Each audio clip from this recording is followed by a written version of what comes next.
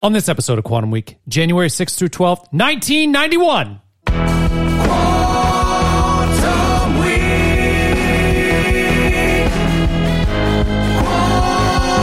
Quantum Week.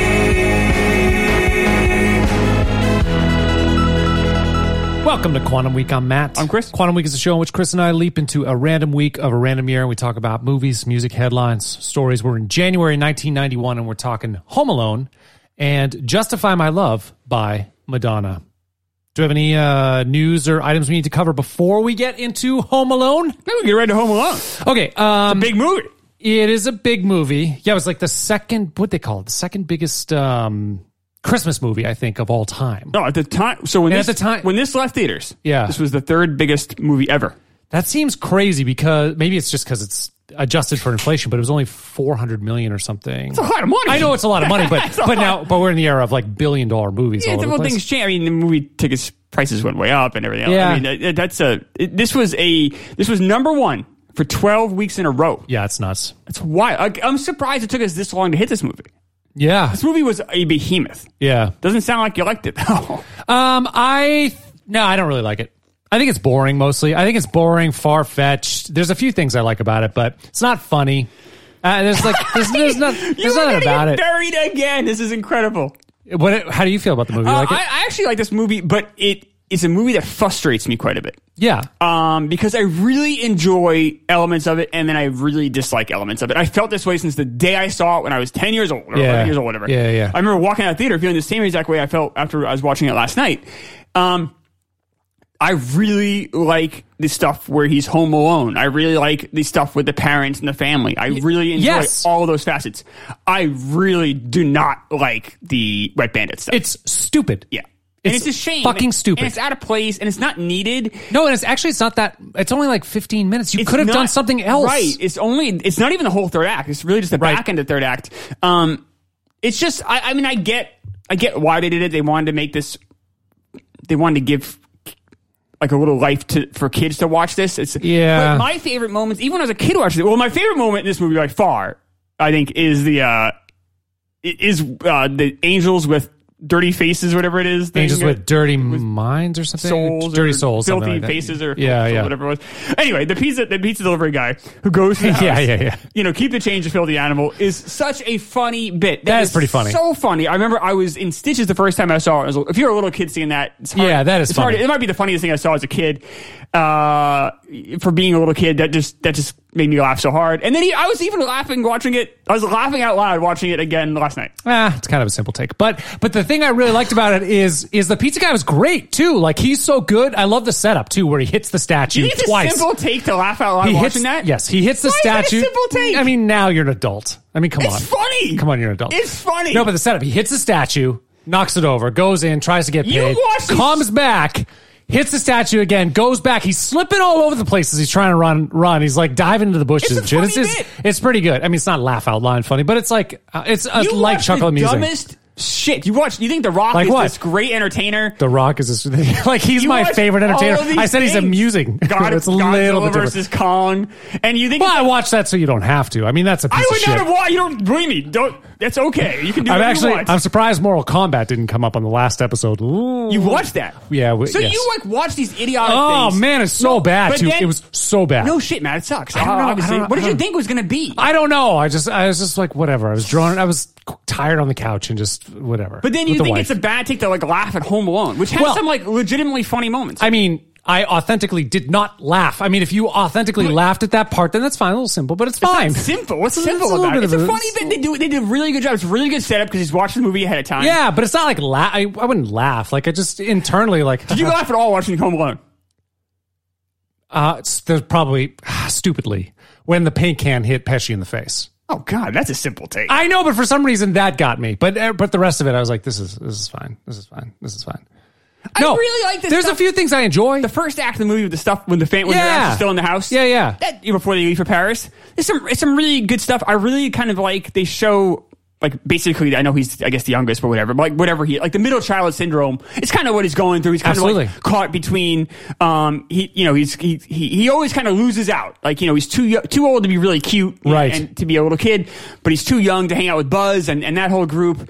And he's just kind of caught. And I think a lot of people feel that way. Everyone kind of has, I'm sure, felt that way once in their life. Yeah. And I like how he talks back to his mom. And he's fresh. He's not really. In that moment, at least, he's not really like super lovable or cuddly. He's kind of an annoying kid. Yeah, and that's normal. And that's totally normal. Right. And like you buy it. And particularly when you're not getting a lot of attention, there's a shit ton of people in your house. Right. Yeah. And it's like, and obviously Christmas coming up, so you're probably excited for that. So you're all hopped up. You're hopped up because like the family's there, but then you're also annoyed because you're being displaced. You have this big vacation you're going on to Paris, which sends that the kids really kind of almost don't want to really go. Yeah, why would they want? They're just going to hang out in an apartment in Paris. Like they're not going to. Who cares about the Louvre? Like they don't care. Yeah, they don't care, right? Yeah. So I really thought it tackled all this. And Catherine O'Hara is the best part of the movie. She is the best part of the movie. I was going to bring that up. Yeah, she is awesome. I mean, I really like her. People would typically say Macaulay Culkin, but I think Catherine O'Hara is the best part of this movie. No, she's the best part. The second best part is John Candy in his limited role, of course, because he's fucking awesome and everything. And Macaulay's pretty good. I mean, he doesn't... That's the thing. It's like we've seen some really awesome child performances, and it just doesn't stack up. Like he's just not as good. He's certainly charismatic, but it's not. He's not as authentic. Like he's not a good of an actor. So like we saw The Sixth Sense, and me and you, especially me, I was really like, I don't get it. I don't get why Haley Joel Osment's not still an actor. Like he's really talented. He's a really good actor. Take away the child part of it. He was great. Legitimately great performance there. Yeah. But Macaulay Culkin, you can easily see why he never translated. Yeah, he's just kind of a ham. You're right. He just says he's really good at saying like cutesy lines and like mugging for the camera. Right. And it's really hard to act on your, like to be, I mean, we saw it with Tom Hanks. Well, we haven't covered it, but we both have seen Castaway. Yeah. To act by yourself is really challenging. Like you have no one to play off of, and he spends a lot of this movie by himself. He had to really carry this movie. It's really hard. Yeah, it's really hard. And he pulls it off, and I think he's quite good in this movie. But you can see the ceiling there is so. Yeah. It's compared to like Haley Joel Osment, the ceiling is so a lot lower. So yeah. I think. I mean, I give him credit for doing. He's a kid. He's just a child. Yeah. Like, I give him a lot of credit for it, but it's not. If I'm objective about it, he's pretty good. He's not off the charts. I think he's really good for what this movie's asking him to do. Yeah. But you can see, though, like, that's a pretty narrow prism. Like, once you go beyond that, there's not... Because I remember, like, I'm sure you remember it, too. Like, Macaulay Culkin was he was like a sensation. He was. Like, he was one of like the 5 most famous people in the country.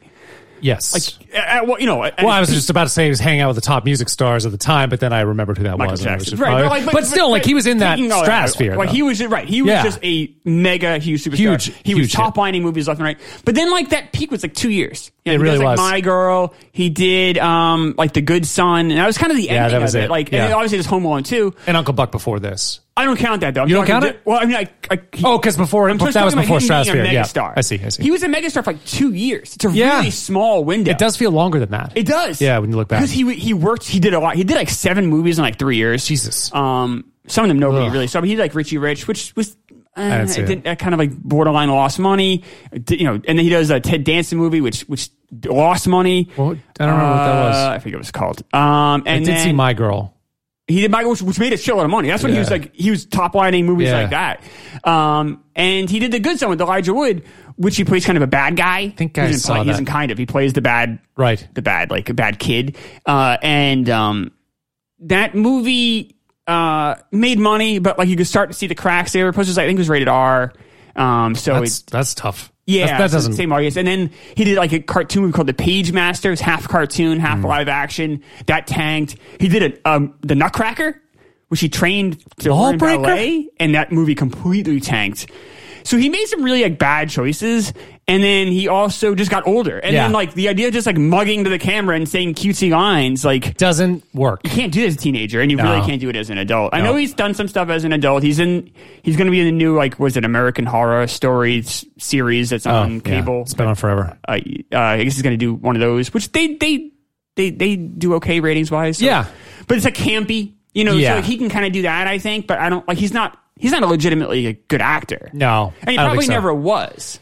No. And that is a tough ask. At least, in Sixth Sense, you got Bruce Willis there too, just in case. Like it didn't They didn't need him, but and even and like Olivia Williams and the rest of the cast, tons and of Toni Collette, obviously, is right, right. But with this movie, obviously, entirely different type of film, so you have to look at it a little differently. Yes, but he does what is asked of him quite well. But Catherine O'Hara, I'm so impressed with every time I watch this movie. She's great. Because she's a comedian first. She's from SCTV. We obviously see her in Beetlejuice as this kind of wild character. Yeah. And this, she completely dials all of it down and just becomes almost like a dramatic actress playing this mom who feels terribly about not being able to have her kid with her. Yeah. Like, it's a really realistic performance. It grounds the movie. It really does. And it's the best part of the movie. Yep, it is. Yeah, when you see her make the realization on the plane, it's like totally authentic. And her like panic in the airport, absolutely, and like you feel like and I think I know some critics have blasted this movie a little bit for how they get there for him being home alone. I actually think it's done really well. Like you have the telephone line, you have to have the telephone lines down. You have to, or else the movie just it won't work. The beginning makes sense, but then it doesn't. Then it does not make sense. There's no way he's walking to the store. There's no way a kid of that age being left alone, thinking his family's gone, would not go to the police and would not talk to an adult and say, like, would not be scared. I don't think so. I yes, think the kid would be more scared. Yeah, he'd be scared and he would talk to an adult. They want comfort. Well, here's the difference. This movie was made in 1990. Back then, I was left alone, obviously for that long, but I would walk to the store. But nowadays, you would never see an 8-year-old walk to the store. So in 2020, you're right. It would completely not work. But 1990, I walked to the store myself. I know. But what I'm saying is, I did the same thing in second grade. I remember biking around multiple neighborhoods. No, you wouldn't see that now. But being left overnight, there's no kid in hell. There's no kid. But in his mind, he's a little kid, and he did wish this, and maybe he thought it came true, and one night he'd be freaked. I just don't buy it. I do not buy 3 days or whatever. I think it's almost scarier for a kid to reach out to the cops. That's kind of scary. The one check mark on your side of this is that the first cop that he sees is Joe Pesci, and then he sees him later on, right, impersonating a cop. So I could see that, but I can't believe he wouldn't have talked. He has neighbors, not Marley. With that whole thing, pissed me off too. Which we'll get to. The old man with the shovel. Yes. Yes. Right. What is this, like Bottoms Rubbers or something? Yeah, he's got a weird name. He's like Roberts Blossom is his name. That's a funny name. He's good. It's strange. But anyway, there are other neighbors home. Like he could have gone. He would have known his neighbors. Well, they tried to make it seem like there weren't neighbors home. There were though. Which I'm like, because he walked by a party. Macaulay Culkin walked by a party. It wasn't that far away. It was in his neighborhood. Yeah. And like it's a rich neighborhood. That's my right. You know, I mean, not everyone's going to leave town. A lot of people have those rich neighborhoods. A lot of people, that's where everyone kind of congregates for Christmas. So giant house. You go to the nicest house, right? So yeah, I don't know. But you know what? Hey, it's a. I know. I'm kind of okay with some of those things because you have if the whole movie is called Home Alone, that's the you got to get him home alone. We have to get him home alone, and I think it does a pretty decent job. I like how Catherine O'Hara and Macaulay Culkin have to fight. She has him upstairs. Yep. And then they get up late. They count the wrong kid. We've all been in that situation where the alarm power goes off and you wake up in a panic and you're rushing out and they have a flight to catch. Like I totally buy how they left him home alone. Like I think that's really well done. I think it's really well shot by Chris Columbus. Yeah. The airplane scenes and the airport scenes, excuse me, and the church scene are directed by someone who's like shouldn't be directing a family film like this. Like they're too talented to be doing something like this. But then the rest of it's pretty shot. But it adds a nice between that and John Williams' score. Yeah, it adds a nice little bit of class to a typical family movie that I think, and Catherine O'Hara's performance and John Candy and John Hurd too. Like those performances like elevate this to a better movie than maybe it should be. Maybe that's why it's been so successful and lasted for so long. Could have been. I mean, yeah, you're right. There is a lot of acting talent there. Did you say John Hurd? Is that the husband? That's the dad. Yeah, the dad. He's good too. He's just not in a lot. He is right. So he's also in season 1 of Sopranos. He plays Vinny Makazian, kind of a bad cop, and he's very good in that. I think he's really good. I think he's. I like how they show the mom and dad reaction to it, and they don't ever. It's not done to a commercial level of ridiculous. It's like, oh, well, you're the mom, and you're the, like, they never have to explain their roles, but they react, I believe, how, like, the dad's like, all right, it's probably going to be okay. This is fucked up, but we'll work it out. Yeah. and trying to fix the problem. The mom's just like, oh my God, like panic, like that's my baby. And I think that's a pretty real reaction to something like this. And neither parent's wrong. Like they both have the right reasons to feel that way. Yeah. And I really like the relationship between those two. Yep. And how they react to it. I'm like, all this stuff and Macaulay Culkin in the grocery store. All of those scenes that are like quiet, grounded scenes. That's the best parts. I Of the movie. love those scenes. They really make this movie. And I'm going to end up recommending this movie. I think for what it is, it's a good movie. It's not the greatest family film of all time, but it's for what it's doing. It's pretty good. The Wet Bandit scenes.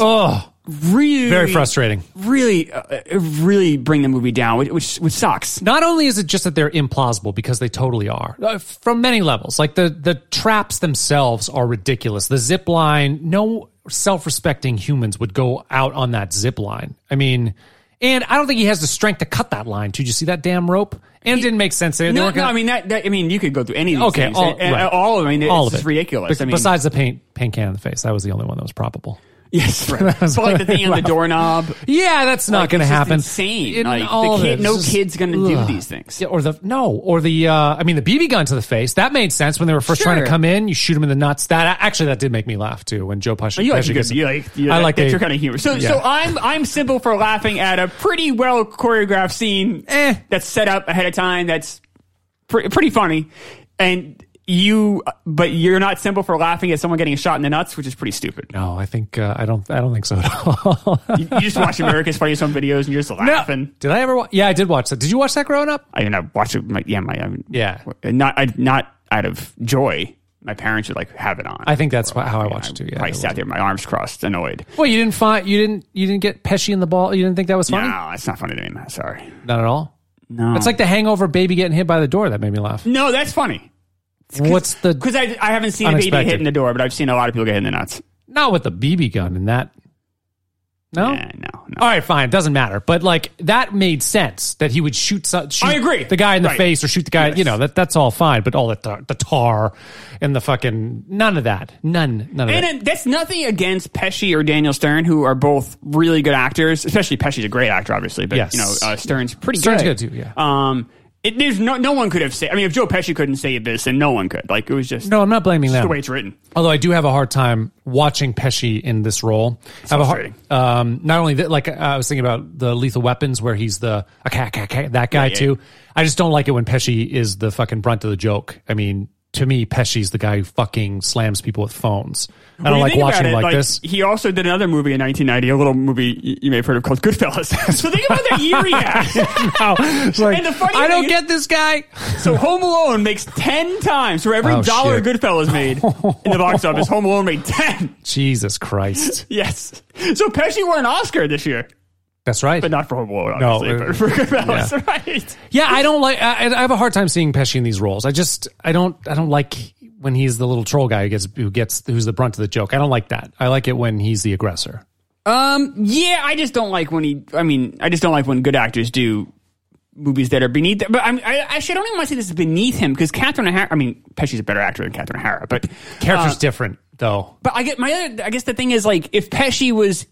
I don't mind someone doing comedy as long as it's done well. Agreed. The role, that particular element of this movie is the weakest part, and it's just frustrating to see a talented actor basically be one of the Three Stooges for 20 minutes, and it's just not.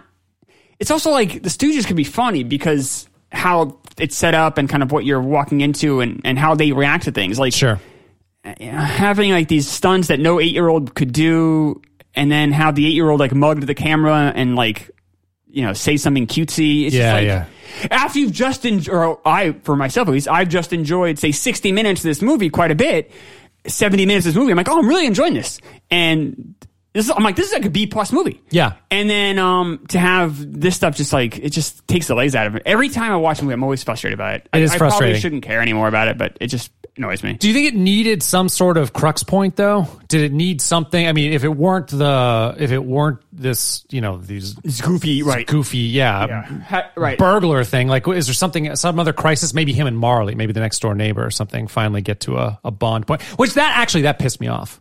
Why? Well, But Marley wouldn't have been that mean to him in the convenience store. Well, there was no real reason for that. Old guy so I have a theory on that. So why is this old guy just staring at him and never talking to him? Right. So I'm guessing you're seeing a lot, and actually every time Marley is shot, when he's scary, you're looking at it from Macaulay Culkin's point of view. Oh yeah, you're looking up. So I'm guessing, like, I'm probably giving them way more than they deserve here in this one, but I think you're seeing it from Macaulay Culkin's point of view, which is that the guy probably stares at him quickly, but when you're a little kid, it's like you're really making mountains out of molehills, and that's kind of what they're trying to show. Yeah, maybe. Which I don't have a problem with. So when I was a kid growing up in New York, there was I don't know if I told the story on the show before, but there was a White House in the corner, and we were convinced a witch lived there. Yeah, I think, yeah. Yeah, and it was just some old lady who had cancer. Oh. And, but we were just convinced she was a witch, because, like, word had gotten around. Like, I don't even know where it started from. Yeah, it's just rumor. Probably kids older than us, and she just didn't leave her house very much, so then the story just, like, got bigger and bigger, but, like, she was, like, a nice lady. Mom was like, no, like... One day I'm like, Mom, I asked him, like, do you know her name but the witch of the corner? Mom was like, no, that lady's a nice lady. Witch? She's sick. Like, that's why sometimes she's dressed in maybe odd garb, whatever. Like, right. Probably had like a bandana on or something. Right, I don't know, to cover her head or whatever. But like, she's not a witch at all. But so I can like, I probably have a bit more like, I see that. I was justifying it with some of those things. I was justifying it by, all the neighborhood kids were probably just pointing, staring, and snickering at Marley for a long time, and so therefore he's got a kind of a negative opinion of them. But then when he sees Macaulay Culkin in church, it's kind of I like that scene too. No, I like that scene as well. Yeah. I just didn't like, you go from hate to very comfortable and nice in like 2 seconds. And that would explain kind of my theory of like, or you see it from his perspective, which is like, all right, and then I guess those walls kind of come down when he comes over to him and talks to him. And I like that scene. And me too. I really, outside of the burglar stuff, this is a B+ movie to me. I think this is a really good family Christmas movie. This does what it sets out to do really well, with some surprisingly interesting things that you wouldn't expect. I can give it that. I don't know that I would say a B+ other than the Wet Bandit stuff, but probably B. Probably B. So where are you going to leave it then? I'm going to leave this as a B. I'm giving this. This is borderline CC+. Oh no! Well, you knew it had to be. I mean, I'm not sure. I think I probably will recommend it. I probably will. I just think. So you are going to recommend this? We're like we're on the borderline here. We're Madonna here. We're so borderline. What if someone said, Matt, I've never seen the movie Home Alone. I don't know how whatever. I'm coming out of my cave. I'm coming from Planet Carano. I've never seen Home Alone. Should I watch this movie? I'd be like, do you have kids? And if the answer is yes, I'd probably say, yeah, watch it with your kids. What if they say no?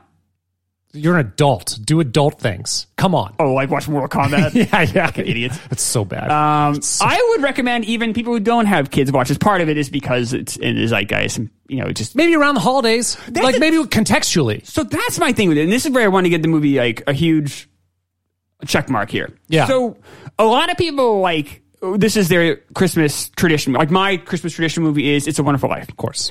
And a lot of people are like, it's Home Alone. And I think Home Alone is a great one to have because, think of the title says it all. It's a very much like the kid's home alone. Yep. So, if you ever watch movies with family, I'm sure we all have, like people, especially like large groups that maybe haven't seen each other in a while. People are talking. Yeah. And, people get up to go to the bathroom. There's always like chaos. You can't just, like when I watch a movie at home, I shut the lights off. I just sit get the and, fuck away. Yeah. Watch it. That's right. I don't like anyone talking, just watch it. Luckily, Laura's the same way. So it's watching a movie, it's just really quiet and has to watch a movie. Perfect. But like families, you can't control that. You have all these people over. No.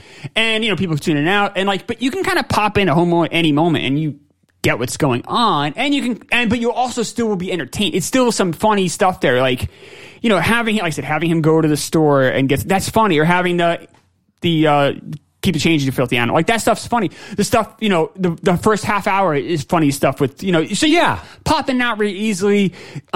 It's very much like comfort food. Even watching it again this time, I was like, all right, it's John Hurd and Catherine Hara. It's like fun to kind of get back with these people again and like, see Macaulay Culkin be cute again. It's like, it's just. And it's mostly identifiable. Like mostly you can relate to. And everyone can relate to, right? Everyone's been a kid. Everyone's been home alone. Right. Everyone's thought about what it would be like when they were little kids having their parents. So like whether you're 8 or 88, like you can see why this movie made so much money. Oh yeah. Like, you think on Anybody paper, like if you just market this right, this could blow up. And because it's just so relatable. It is. Yeah. And I think it's a really good holiday tradition movie for families to get together and watch. Like that's a solid one. It's not just the Wet Bandit stuff, it is the Wet Bandit stuff, but even before that, like so I forget that we were with him. We were with them that much. Like they're already ransacking another house, and then there's the mannequin scene too. With it's just like, where does he get those mannequins? Where does he get those fucking mannequins? I wish they didn't need to make Kevin so smart, because I like Kevin McAllister when he's just a regular kid. Yeah, like when he's fighting with his mom, or when he's like, goes into his big brother's room and tries to, climb the shelves down, and looks at looking through pornos and looking at gross. Yeah, and his reaction to that, and getting money and going to the store and trying to figure out how to. That stuff to me is really good, interesting, right? And Macaulay Culkin, considering he's some of those scenes, when he doesn't have anything to say, he's acting, I think, pretty authentically. It's pretty solid stuff. He's pretty good. And I could have done it. And so, that's the question you asked earlier. Is do they need it? Did they need these robbers? Did they need this element? They didn't. I know for me, when I watched this movie, I remember exactly where I was when I saw it. I remember exactly how I felt when I left the theaters. I remember exactly complaining to my parents about it. I'm like, oh, I like that movie until the robber stuff. So I, as a 10-year-old, didn't need it. I know 4 and 5-year-olds probably see that stuff and laugh because that kind of humor is right up their alley. But I think, I don't know, did you need... Have Kevin do something else interesting. There must have been something else you can have a kid that's home alone do that's fun. There are plenty. Was it Mr. Mom that we saw? Mr. Mom, also written by John Hughes. Right. It's a similar situation where, the domestic stuff is actually interesting. Yes. But we didn't need any of the exterior stuff to push it along. We didn't need that. You could have made this movie 20 minutes shorter too. It's 100 minutes. You could have made it 80 minutes. Yeah, sure. And, get in, get out. And then you get rid of the Wet Bandit stuff. I just think it's just a shame. The movie screeches to a halt anytime they come on the screen. But it's just funny, I think the New York Times reviewed this movie and they liked the Wet Bandit stuff. Did they really? And didn't like the other stuff. I was like, how do you have that take? No, that's a dumb take. Ebert was pretty right on. He did give it 2.5 stars, which I thought, I guess I'm similar. I would give it 3 if I had a star system. Ooh, 3? That seems... It does a lot of things right. It's a really enjoyable movie for most of it. It's eminently rewatchable. Yeah, so Ebert says, and they're the kinds of traps that any 8-year-old could devise if he had a budget of tens of thousands of dollars and the assistance of a crew of movie special effects people. It's exactly. It's a shame. It's a shame. He said the same thing. It was a shame. To do that to this character that on his own is really charming and interesting and funny and gets the job done. Is Macaulay Culkin the greatest actor ever? No, we talked about that. But for what this movie's asking him to do, he's hitting double after double off the wall. It's working. And they could have had more family stuff, even more setup, or even, the family trying to get back to him. Or more of the car ride back with O'Hara and... so I have the same take, but they couldn't do that. Why not? Okay. And Candy. Yeah, so John Candy... If I was John Candy, I think I'd be a little pissed about this, especially when we know how his... Let's talk about what John Candy was saying. Sure. I have a little anecdote here. Yeah. So John Candy goes and does this movie for scale as a favor to John Hughes. Scale at that time was $414. They shot all of it in one day because, how it works when you get scale, it's by day. Yeah. So basically they did everything in 23 hours. All of his stuff, they basically maxed out. Now, Jesus. That doesn't mean he didn't sleep. I'm sure he went back to his trailer and slept when they were setting up, when they were changing from the airport scene to the van scene. Yeah. I'm sure they, he had time to rest. Right. Movie sets are very slow paced by nature. It's not like TV. It's not like a play. Things take a lot of time to get the lighting right and everything. So it's not like he was just working like a maniac for 23 hours. That's not how it went. But still, he had to be there for 23 hours doing this as a favor. Makes $414. This movie ends up being, obviously, by far, the biggest hit of John Candy's life. Oh, no. What are we doing here? Absolutely. Now, having said that, John Candy obviously is a very rich guy. In fact, so rich that in 1992 or 93, he's part of the team that buys the Toronto Argonauts. They are an arena football league. Yeah. Buys them with Wayne Gretzky, and then the owner at the time of the Los Angeles Kings, who later would go to jail for fraud and everything else. But the Gretzky and that guy, by the way, still friends. But he's the reason Gretzky went to LA. He orchestrated that trade. Oh, right. That's right. But you look him up. He's I forget his name. I'm sorry offhand, but interesting, weird guy. Anyway, so Candy kind of bit off more than he could chew with the Argonauts thing, and he actually went and did his last movie, Wagons East. Wagons East, right? With was it Richard Lewis?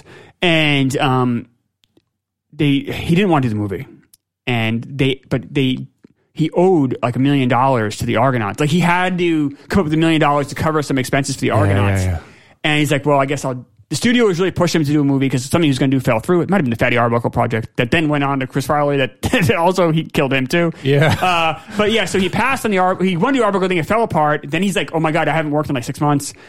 I owe $1 million to the Argonauts. I'm just going to do the next movie that comes along. It's Wagons East. And they're like, I don't know, man. It's in Mexico. It's hot. It's a lot of like, it's a more physically enduring movie than maybe you should be doing. Yeah. But he felt really pressured, does the movie, and then dies on set. Fuck. Near the end of that movie. He died in Mexico, shooting that movie. So, but it was like financial. Obviously, I know he agrees to the movie for scale, but it's like, but he just did as if wouldn't you think maybe he just had no concept that it was going to do anything. But, but still, you'd think it would maybe it would do $100 million or maybe it would do $80 million. You'd think he would say, "Could you just give me like a little bit of a I hope 0.25 on the John back?" Hughes bought him a nice bottle of wine or something for that. You have to do something. Christ, I mean, and the other thing too is, and obviously I don't him and John Hughes and did not alter their friendship at all. I mean, no one was upset at anybody or anything, but maybe like I forget, was he even in Home Alone 2? I don't think he was. I don't know. Like, give him a bigger part, like Home Alone 2, and give him, maybe you can pay him back on that back end a little bit. Right. I don't know. Maybe he could have been shooting another movie at the time. I have no idea. But just like I read that, I was like, and just knowing how he dies, I was like, that kind of sucks. Because did he do 3 movies with Hughes? He did Planes, Trains, Automobiles, and then Uncle Buck, and this, these 3, right? Yeah. Which this, of course, Hughes wrote and produced. Yeah. And that was kind of a disaster too. Is like this movie was not an easy movie to make. Had a lot of problems. So off the bat, Hughes was like, "Oh, I wrote the movie because he's like, oh my God, what if we have to get Home Alone? Pretty standard. Yeah. So writes the movie. A joke at the time too is that Hughes kept getting younger, like writing about younger. Remember, he writes about Breakfast Club and Sweet 16 Candles, and then he writes Home Alone. And then one of his last movies was a movie called Baby's Day Out. So he kept writing like movies regressing. His movies get worse too. But so he writes the movies. Like he tells, I forget who, one of the movie studios, Warner Brothers or somebody was like, I can do this for $10 million, 10-2. And they're like, great. And then like they're in production. They're like, no, it's gonna cost like 15. And they're like, well, you just said it would cost 10. Yeah. And then he's like, I guess he went behind the back of Warner Brothers and got funding in case it would have an overage. But then it ended up ballooning to like 17, but they still were able to cover everything. Sure. And obviously they made the good thing they did back, But they got the other studio involved. Had Warner Brothers just been like, or whoever the original studio was, I'm sorry, forgetting, they had just said, okay, fine. They would have made, think of all the money they lost. I'm like, not taking that $7 million. So do they lose like, say if the other company comes up with the other $7 million, right? $7 million, right? So that's almost 50%. That's like 40% or something. I don't know what the exact agreement was. Right? You think about do the math. You're like, holy shit! Like, how do you even do that? Like, don't you? If you pony up $10 million, don't you get 100% of the movie? Like, how does someone negotiate against that? Say, well, listen, it's not enough money. I'm just going to pull in this partner over here, and then we're going to give him 40%. Well, I mean, that's back to Hollywood weird, stuff that I have never sat in those rooms and had discussions. You only read stuff from William Goldman or whatever, you can pull in stuff. But yeah, I mean, every agreement's different, but a lot of times the studio A might be like, listen, we're not going to make the movie at all unless you get additional financing. I see. So it could have been pressure the other way. Right. So they're like happy that somebody comes in and takes some of the pressure off. Yeah, so I mean that we saw that happen with the Iron Man too. Remember, like they didn't want to cover the foreign distribution, That's right. and it cost them so much money. I think it was like Paramount was involved with that one. But so with Homo, so so now they're shooting, and because the budget went up, so did the shooting schedule. It went from a 6-week shoot to an 8-week shoot. Okay, so Daniel Stern's like, what the fuck? You said it would be a 6-week shoot, right? You're not going to pay me any more money. I'm not going to do this movie. And he left the set. He quit the project. Wow, which is within his right because there's supposed to be a 6-week shoot. Yeah. So they bring another actor, Daniel Roebuck, who you might have seen. He's a character actor. Look him up if you want. He's got kind of he's a bigger guy. He's not like tall and skinny. He's big. He's tall, but also big. He's a bigger guy. And him and Pesci, I guess, just didn't gel. There wasn't like really good chemistry there. And there was like instant like remorse that they didn't have Stern back. So I guess they went back to Stern. They paid him and he came back. Wow. 2 days later. Good for him. So poor Roebuck, because he never really had a huge career. He's worked at stuff. You know his face is on, but he's not. This would have changed his life, right? Especially Home Alone 2. Been in front of a shit ton of people, yeah. And and he's like, well, I think he had a quote saying like, in the scheme of things, it's just a blip of importance. It's like, well, No, it's really no, not. it's It's a the third 400 biggest movie of all time when it came Right. out. Well, Yeah. a blip, but it would have completely changed your life. Yeah. But so Stern came back. Imagine how Stern would have felt if he walked away. Oh, I know. For 2 weeks back. That would've hurt. And then I guess Pesci was a nightmare on set. He just thought it was stupid. And Well, he was right. He's right. The stuff that he was shooting was stupid, and he was just annoyed. And then they kept wanting to do 7 a.m. calls because children can't work at night. Oh, yeah. So they kept wanting to have the shoots be super early. But Joe Pesci goes to golf. So Pesci's like, well, I can't get my 9 holes in if we keep shooting at 7. I don't want to do this anymore. Yeah. And they're like, well, we're going to... So he's like, well, I won't... I'm going to quit. And they're like... Ugh. You're under So they contract. bumped it to 9. Oh. So... Pesci, come So, on. Because of that, all the second unit people had to work late at night because they had to shoot all of Macaulay Culkin's coverage had to happen by, I think it's 7 at night, and then they can't work anymore. And then so then from like 7 to 10, they're doing all the second unit stuff, shooting Yeah. everything or getting they're basically trying to take care of everything they can. So when Culkin gets there, they can just they go. can immediately go shoot, but Right. it can be challenging. I guess it created a lot of resentment toward Pesci on the set. Because now you have you're asking 40 or 50 people now to work because it's not you're probably thinking, oh, what's the big deal? Just set up and then go home. Well, it's not like that. You have No. to set up and then you have to get the lighting right on the actors, and then you might have to shift stuff again. It's almost doing not quite double work, but close to it. Right. So it's like, so you had like 50 people that had to rearrange the schedule because of one guy. Dick move, Pesci. Yeah, not great. So, Not great. So there was some of that. I guess it took like a week or like 3 or 4 or 5 days to shoot the terminal scenes in the airport because those were all extras, and they were just running, and every extra had a certain job to do because the actors were actually running full speed straight through. Yeah. So they had to not run into anybody, but they wanted to have a crowded terminal. Sure. So I guess it took like to one of the choreograph it? sisters in that one of the girls, Yeah, yeah. daughters, said it took like almost a week to shoot that. Wow. Yeah, I think it took like a couple of days to set up. It took like 3 days to shoot. It took like 7 days for those, and then like I think a couple of days for post. Those took like a week. How uninspiring to just run the terminal for 7 days. I know, but it is a good shot. They do use it. Yeah, it looks they good. use it in the commercials. Remember that? Like Yeah. it does create urgency. It does. And it creates a scope that this isn't just a cheap family film. This is a movie. See John Hurt, I know, Mile, whatever, and then Catherine O'Hara Sure. running through a big giant terminal. It does give it scope. creates a Yeah. right. So if you're like wanting to go see a movie the holiday season, you're like, oh, well, they might have put some money into this. It might be worth going to see. Yeah. So you're going to recommend this thing? I will. This is I think you're being too hard on it. I don't quite get. Well, because, so all the Wet Bandit stuff really permeates a lot more than just their scenes, even though they're in it a lot more than just that and last 15 minutes. I mean, they're knocking off another house. There's the mannequin scene. There's the interactions between them and Macaulay as they sort of stalk him. Like that. That's pretty. No, but it's it's probably like than I remember. 30 to 35 minutes of the movie, probably, with them in it. Maybe. There's a lot. It's probably a third of the movie, something like that. If it were just more about the family stuff and him being alone, it'd be better. I also give some, if Macaulay Culkin did, otherworldly performance here, I think it would also help. He's not bad, but he's not amazing either. He's not that interesting when he's by himself. But you couldn't have like a dramatic. No, you actor couldn't do that. No, you couldn't. It would have been weird. Like if you had someone actually really be home alone, like you said, the kid is like crying, like it would have been a whole different movie. Like, That's true. not what this movie's asking him to do. He does really well. He's a big ham though, and that's tough. That's a little bit much for me. I just think it's not there. So there are some great parts. The O'Hara But part. you like The Rock. You keep bringing up The Rock. I'm saying he's like entertaining in some spots. But he's the biggest ham. I think Isn't he a huge ham too? Yeah, but he's got more charisma than Macaulay Culkin does. He's more badass than Macaulay Culkin. Come on. Badass. The Are you Rock. looking for so you want your entertainment badass? Yes. Jesus Christ. No, not necessarily. He's fine. I don't think he's fine. He's not bad. He does a pretty good job. In general, this if you stuff said if you said he did a great job as a child actor in this type of movie, blah blah blah. If we put a lot of boundaries around it, we could say he did a great job. But if you just look at it as an actor in a role, I think he did a pretty good job. You're just not as objective about it. You get really, you know what it is? You're really nostalgic about a few things. You're nostalgic about dad stuff. Whoa. Smacking Smacking the microwave. microphone down. You're nostalgic about dad stuff. I get it. Baseball stuff and then holiday stuff. Those three things. That's your Not true. Those are your Achilles heels. It's not necessarily true. I this movie isn't like a holiday tradition for me at all. So I'm gonna throw a flag on that. I will admit when I'm nostalgic about stuff. But I don't think this is the case for me. This movie doesn't really have an emotional connection to me. This is not one we watched growing up. I also saw it in the theaters.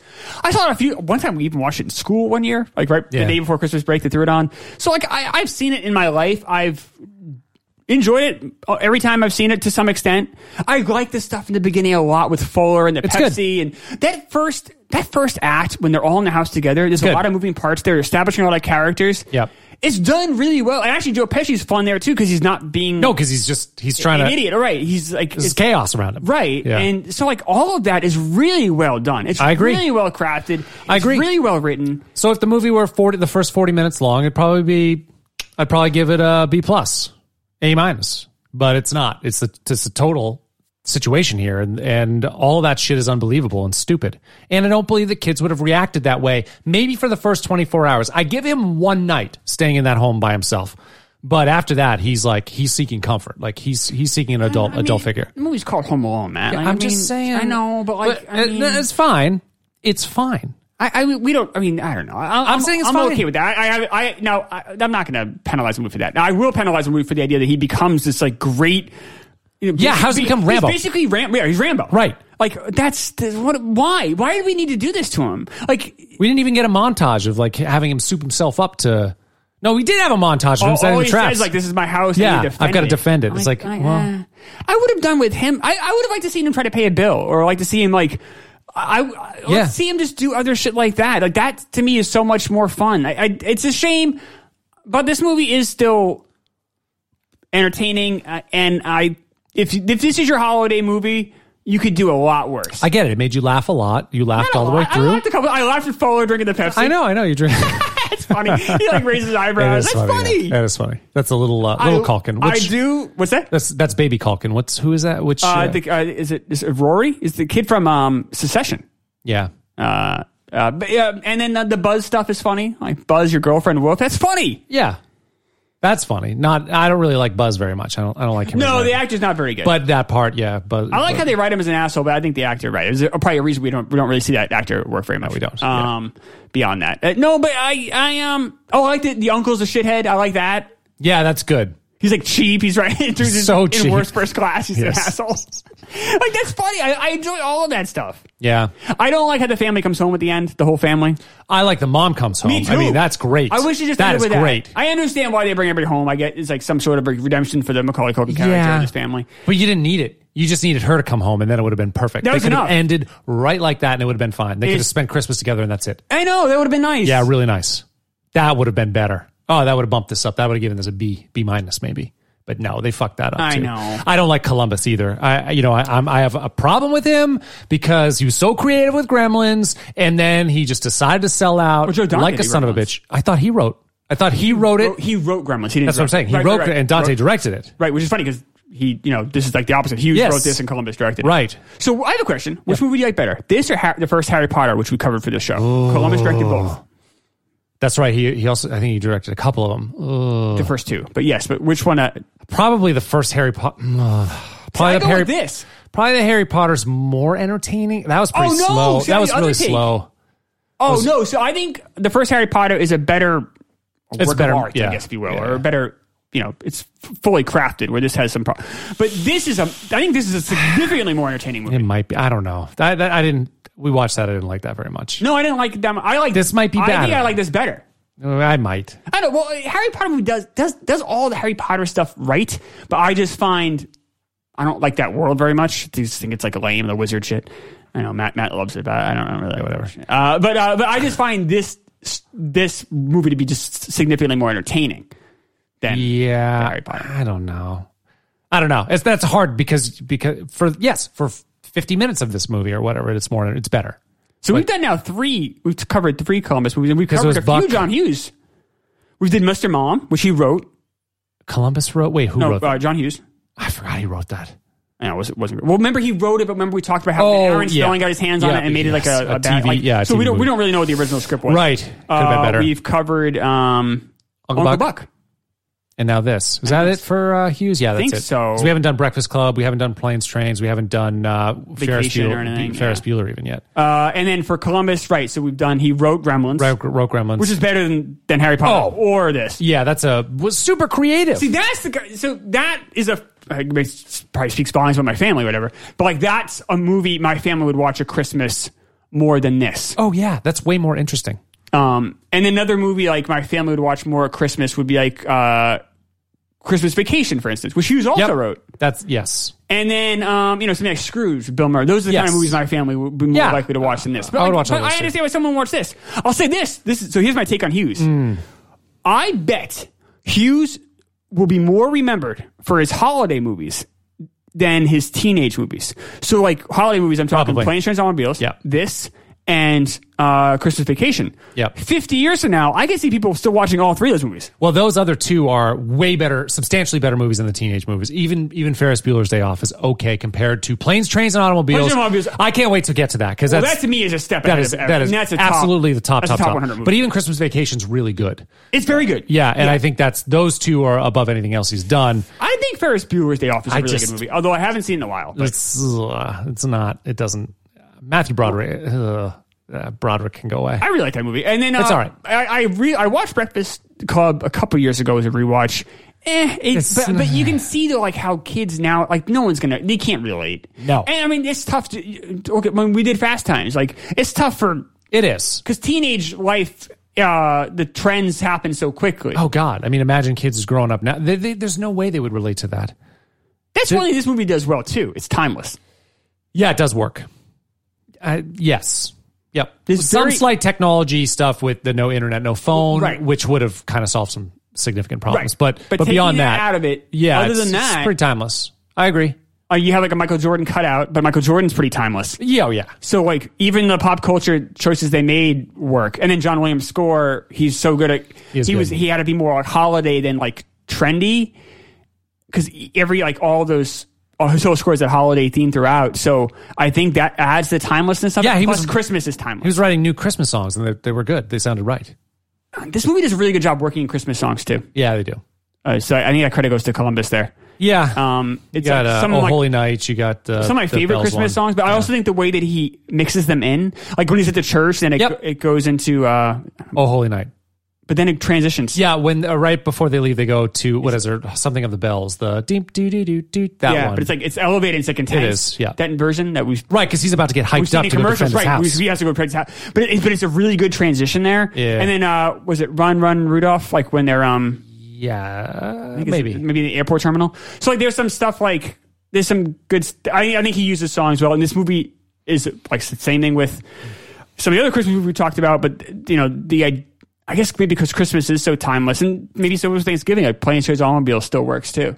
I know the cars are older, and you're right. There's no cell phones, which right, but yeah, other than but that, you can get past that. That's Yeah. easy. Yeah, it worked really well, particularly because I do not like Christmas music at all, but it works in this, and John Williams does a great job. I like some Christmas music. I just don't. I mean, Oh Holy Night's probably the best. We did that. We did this. We did for the Patreon show. Patreon show, but is this movie better than Uncle Buck? I think it is. the problem is I love John Candy, and he's great. Me too. So I think I go Uncle Buck. There's less problem. Like this has a big, huge, 30-minute problem. All right, 20-minute problem. 20-minute problem. Yeah. It's really. I don't really mind the robbers until the last 20. I mean, they're annoying, but like I don't really. But they would have been without the end. They would have just been this. They would have been way out of place. You needed, Well, you need have right. them Once at you all. introduce him, you have to get rid of him. Right, I get it. So, but it's still, yeah. Okay, so Home Alone has much higher highs, but has bigger lower. I agree. Deeper lower lows rather than Uncle Buck. and you have better actors overall in this besides this. Candy. Right. Yeah, I agree. But I like Home Alone more. Still Home think Alone I'd take Uncle Buck because of Candy. I love Candy. He's so good. He's very good. Yeah, Home Alone. I'm gonna recommend this movie, and I will begrudgingly seen it, but- recommend it. Oh, as see, well. you can't. It's not. I told you I was on the fence. I think I have to I think I have to recommend it, but it's like a C+. Like we're not like that I'm far out of giving the it a B. woods. I did not give it a B. I'm giving it a B. Well, I mean, this is a nostalgia with you. I don't get it, but that's not fine. nostalgia. I'm telling you, it's not with this. It's fine. I swear to God, it's not. This is not something we watched a lot. Like, I don't have that attachment to it. No, I think you have attachment to the holiday, though. You love Christmas stuff. I like some Christmas stuff. That's not. But this isn't. Most people do. That's not a bad thing. No, I know. No, I'm not. No, but this isn't. I'm trying to explain. This isn't Christmas to me. Like, I get Christmas is happening when we're watching it. And maybe that does pull somehow, but I don't think so. But this isn't something that really I identify super hard with Christmas, just because this wasn't one we watched a ton. Yeah, but It's a Wonderful Life. Yeah, I'm sure there's nostalgia's through the roof, with it. I'm sure there's elements of it that go way beyond the movie and much more into my core as a human being. So that movie I completely. And but you don't think with this Field one? of Dreams too. Okay, Field of Dreams. I copped that. Like there's parts of that just go to my soul. You agree that it's just not a very good movie, but you just are very nostalgically attached to it. No, I think it's a great movie. Okay. I'm also nostalgic. Both those movies are. But Home Alone is a movie I really don't have that nostalgia. I know a lot of people listening probably do, and they probably hate you right now, which I have no problem with. To let them hate you. I don't mind either. Fuck them. But all kidding aside, though, I don't have that same nostalgic attachment. Okay. But I do. I think I may have just. I appreciate some of the comedy maybe in this movie more than you. But we both seem to agree that Wet Bandits really bring it. It's a shame, but it is what it is. But O'Hara's great, and I love watching her. Who? I'm going to go with Culkin's good. I think he's pretty good. He's pretty good.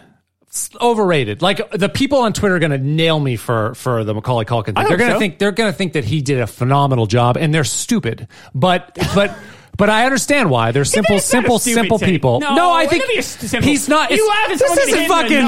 This isn't fucking Anthony Hopkins here. This is Macaulay Culkin. This is a kid who had a 2-year career. Who's acting in all and he's by himself. I know, and he's pretty good. I'm saying pretty good. People are going to over fucking rate him. That's going to be the problem with me. And they're wrong. Movies. There are some movies where he's bad at.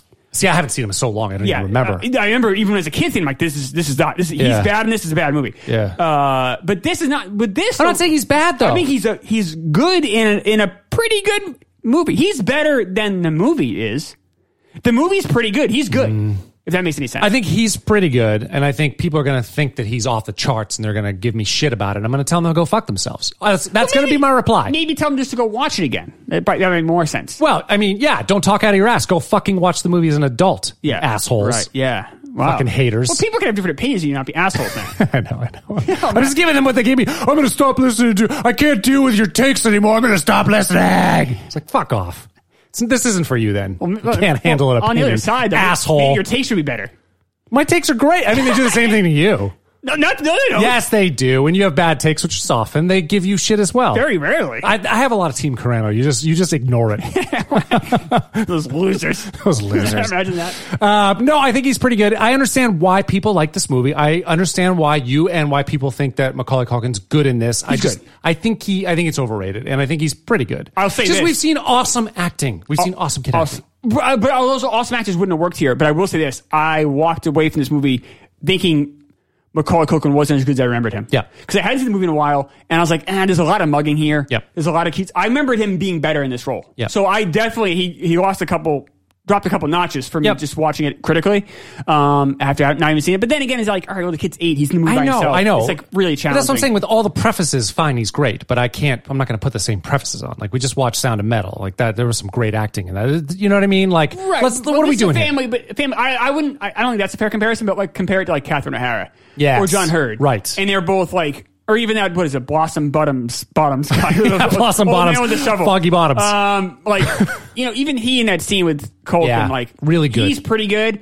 And then Culkin, like, you can tell he's so used to mugging, he's having a hard time even like acting with somebody else, and you're like, and I get it, he's a kid. And it's like, a good scene. It's shot actually really well. And the score is, it's like, or the sound, the background music is lovely, and like, all right, this is pretty good. Right. But you could see there's some cracks in the facade, and you're like watching that scene, you're like, all right, I'm enjoying this scene, but I can see why this kid is not going to have a long future. Yeah. Like his ceiling. Yeah. Yep. Where after watching Haley Joel Osment in the you're like, in he should be with Bruce Willis, you're like, this kid is going to act the next 70 years. Yeah, Elijah Wood's had a better career than Haley, and he shouldn't have. Because I mean, Elijah Wood's good, but like he's not like he was never that good as a kid. No, you know what I mean? Like yeah, you'd think that the ceiling would have been right. If you told me like in The Good Son, right, like who's going to be in more box office smashes out of these two actors, someone might, people probably would have picked Macaulay Culkin. Yeah. But, obviously ended up being Elijah Wood because of all the Lord of the Rings and other bullshit. Yeah, of course. The other bullshit. All the trolls. Where the fuck he's doing. I don't know. Trolls I and like elves. Elijah. He's fine. Yeah, he's good. He's fine. Is that it? I think so. Let's move on. Okay. Well, here's what we can move on to is a new podcast I want people to go check out. Oh, I love podcasts. Down to the Wire. Down to the Wire is a comedy podcast. They dive into what they call backpage news, which I love this kind of stuff. I remember living in New York, I would always get a kick out of kind of the goofy tabloid headlines. Yeah. And so they even go a step beyond that. And they'll cover those insane news stories happening around the world. Like men in India arrested for trying to use monkeys to rob a pedestrian. So then they'll go in and they have a fun back and forth with it, and they really kind of dig deep into kind of the comedic elements of those stories. They have a lot of really fun headlines. Detective divorces wife after she was seen in videos at the U.S. Capitol riot with another man. Oh, my. Yes, right. So, they're going to kind of cover, it's a much a lighter side of those kind of stories, which is fun. Other oddities all around the world are covered weekly on their show every Tuesday. If you go to the reviews, 5.0. Yeah, how do they have so many? Because they're kicking our ass. Maybe their show's better than ours. Maybe what do you say? You guys should listen to that instead of this. What are we doing? They should. They have only 5-star reviews, and it's not like they have 7 reviews. No, they've got. Did you say 80 something, or so whatever? 5-star reviews. 100, yeah. So the show also they end every show discussing a niche sport, I'm going to mispronounce this, Yukigassen, which is a professional Japanese sport, which I want to play, by the way, very badly against you, which is snowball fighting mixed with dodgeball. Why do you want to play that with me? So I could throw things at your head. I'd like to throw things at your head. I think you'd probably lose that battle. Why? Why do you always think you're gonna beat me in all these things? I have athletic ability. I don't know about you. Okay, sure you do, man. How's your leg doing? Great. Yeah. You can listen to Down to the Wire, which people who listen to it love it because it gets obviously all 5-star reviews. Listen on Spotify, Apple Podcasts, wherever you listen to the podcast. Be sure to head over there. Have a website. It's www. And it's DTTW, which sounds confusing, but it's Down to the Wire. Oh, that makes sense. So DTTWentertainment.com to watch clips of the show. They have you can read some blogs. They have and they have some more of their back page and news stories. So once again, that's Down to the Wire, fun comedy podcast. Talks about crazy news stuff, some fun sports. Give it a listen. The world's crazy right now. It's just pandemic stuff. Just all this madness. Sometimes you just want to have a nice, funny podcast. Check out Down to the Wire. Check it out. Wanting, needing, waiting for you to justify my love, hoping, praying for you to justify my love. Of course, this is Justify My Love by Madonna off of the Immaculate Collection. Which is like a best of, right? A best of, and she's 7 years into her career. She's already had 9. This is her 9th number 1 hit. Wow. Every song in the Immaculate Collection, Yeah. There's only 2 new ones for this album. And one of them was this. One of them's this, Justify My Love, which is an iconic song, of course. And then the second one was Rescue Me, which I remembered, of course, from that time. That also was a hit. It didn't hit number 1. But it's crazy. 7 years in, and she has 13 of the 15 songs. It's all this is borderline. It's like a prayer. Live to Tell, of course, is my favorite. That's the best song she ever did. It's all that stuff. What's the best song she ever did? It's Live to Tell. Live to Tell. Love that. I just fucking my love favorite that song. is Borderline. That's a great one too. Yeah. Madonna's highs are very high. Yes, I agree. But then, some of the the bullfighting bullshit ones that are annoying. We've covered some, and this falls into the camp for me too. This one does. So I don't like the song. I don't like it, but I think it's interesting and innovative. I find it funny that this thing hit number 1. Crazy. A song like this hits number 1. You might this is played on the radio. Oh, well. I mean, 2 reasons why. Madonna, obviously. Madonna, and the video. And the video was so controversial. That was the thing. So maybe we'll talk about that first, and then we can get into some of the structure of the song, which is weird. So this video was rejected by MTV. Right. So her manager sends it over to MTV. They reject it outright. And they go back. Which they had to know what happened. I know. She goes back and says, is there a scene in this that we can cut out that would, is there one definite scene that if we removed, you'd play it. And they said, no, it's the whole thing. It's the tone of the whole thing. So there's the nipple scene. That's the thing. Yeah. So there's this woman who's walking around. Doesn't get rejected. That MTV says it would. I think that. Because she did you watch I rewatched she was on Nightline. They did a Nightline interview. Okay. Which was really interesting, actually. She's quite good on it. It, for the most part, kind of goes off the rails in the last couple minutes, but it's actually a really long interview. It's like 10 minutes totally. There's a commercial break in between. Wow. Okay. I couldn't recognize the guy who was interviewing. I sort of remembered, but it wasn't the normal. It wasn't Ted Koppel. It was the normal guy. It was a different dark hair guy. Couldn't remember who it was, and I looked fast, but I didn't have enough time to really dig. Forrest Sawyer? Was that the backup guy? I don't know. I'm not sure I would have known. And actually, maybe that made sense to give it to the backup guy and not have Ted do this one, because it would have been controversial. Because what they did, Nightline aired the entire video. Koppel wouldn't back with it. It might have just been I remember. Oh, could have been. Like, but this is by the that time Koppel wasn't working Fridays, but they would. Oh, maybe that. Yeah, but this is like one of maybe the number one or number two pop star on the planet. You'd think that the big guns would have done this interview. The guy who did it did a great job. Actually, he was really fair. But Madonna said they rejected it outright. Yeah. It wasn't just the nipple scene. So ABC plays this. They play the entire video. Yeah, I knew they played it. Which is like, wow, you're braver than MTV. How far has MTV fallen in like 7 years that they won't play this? No, but I think that's a big deal. That, MTV is supposed to be on like the cultural forefront, and by 1991, they're kind of. I mean, you start the real world stuff, but that's where they're going. They're going in the direction of reality TV. They're not really right, but they weren't there yet. Yeah, no, I know, but it's still weird that videos. ABC is playing this. Okay, so I know MTV, whatever, that back and forth. I really believe that they just send it over and there's no nipple scene, then they're less likely to reject it. You might be right, but what Madonna said, I'm only going by what Madonna said. She said they rejected it outright because we asked if if there was something that. But why send over to MTV they're not going to play the nipple? Because she said they played the Vogue video and you can see my breasts through the shirt the entire way. I don't think you can see nipple, but it's not that. We're talking about like a square inch difference. You know what I mean? And so they could have said. We'll just fucking put a Band-Aid on those titties and you'd be fine. Or just like, let's cut that out and be fine. Mm-hmm. So Madonna, in her mind, maybe she thought she was pushing the envelope a little bit further with the nipple. But she tried. And to her mind, Vogue was really, was really suggestive. Yes. This was way more suggestive. And Vogue was controversial at the time. It was. Yeah. I mean, she kept doing that stuff. You think of what's the one that she's on, Cherish, when she's on the beach. And then, even some of the stuff with like a prayer. There's some she did a book called Sex. It's all just like pictures of her naked and doing crazy stuff. And she was definitely pushing the boundary. And good for her. And she stood up for herself here too. She's like, because the interviewer was like, where do you draw the line? And she's like, well, if you think about it, like, I'm not doing anything that's degrading. I'm not doing any violence.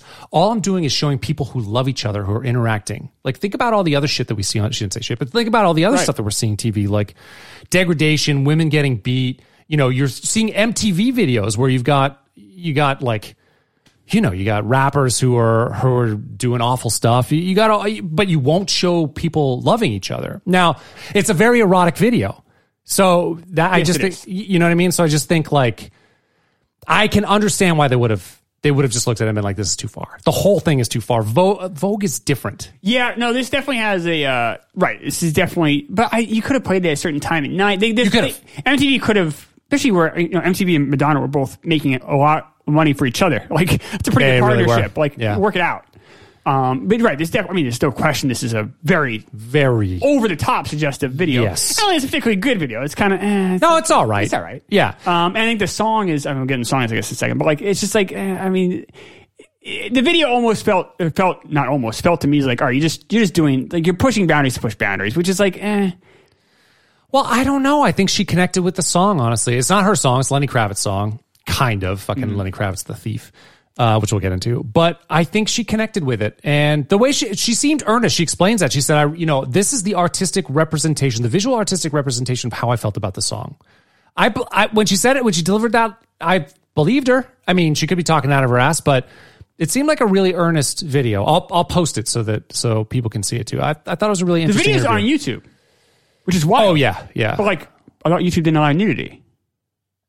Yeah, that's actually a good point. That is weird. I'm like, fuck you, YouTube. I YouTube's the worst with the commercials that all pop up. I hate going on YouTube now. It's so Well, annoying. they would tell you, Matt, then you should pay for our premium product and you can get rid of those commercials. But I don't want to give them any money because they're fucking terrible I don't like censorship YouTube. assholes. I I don't don't like- like I don't YouTube like at all. it. I hate their interface. Their interface awful. blows. I don't like it. Bad UX. Everything's shitty about it. We need a disruptive technology to I don't fucking like take it. them out. You know what I like doing? I like having just throwing cable on. I can, Throw it on. I have my my voice activated remote. I say Home Alone, and Home Alone pops up. I sit down. I talk to your remote? I'm it was like, oh, I cut the cord. I keep the cord. I keep the cord. There you go. Yeah. You're the real maverick. Yeah. But it worked.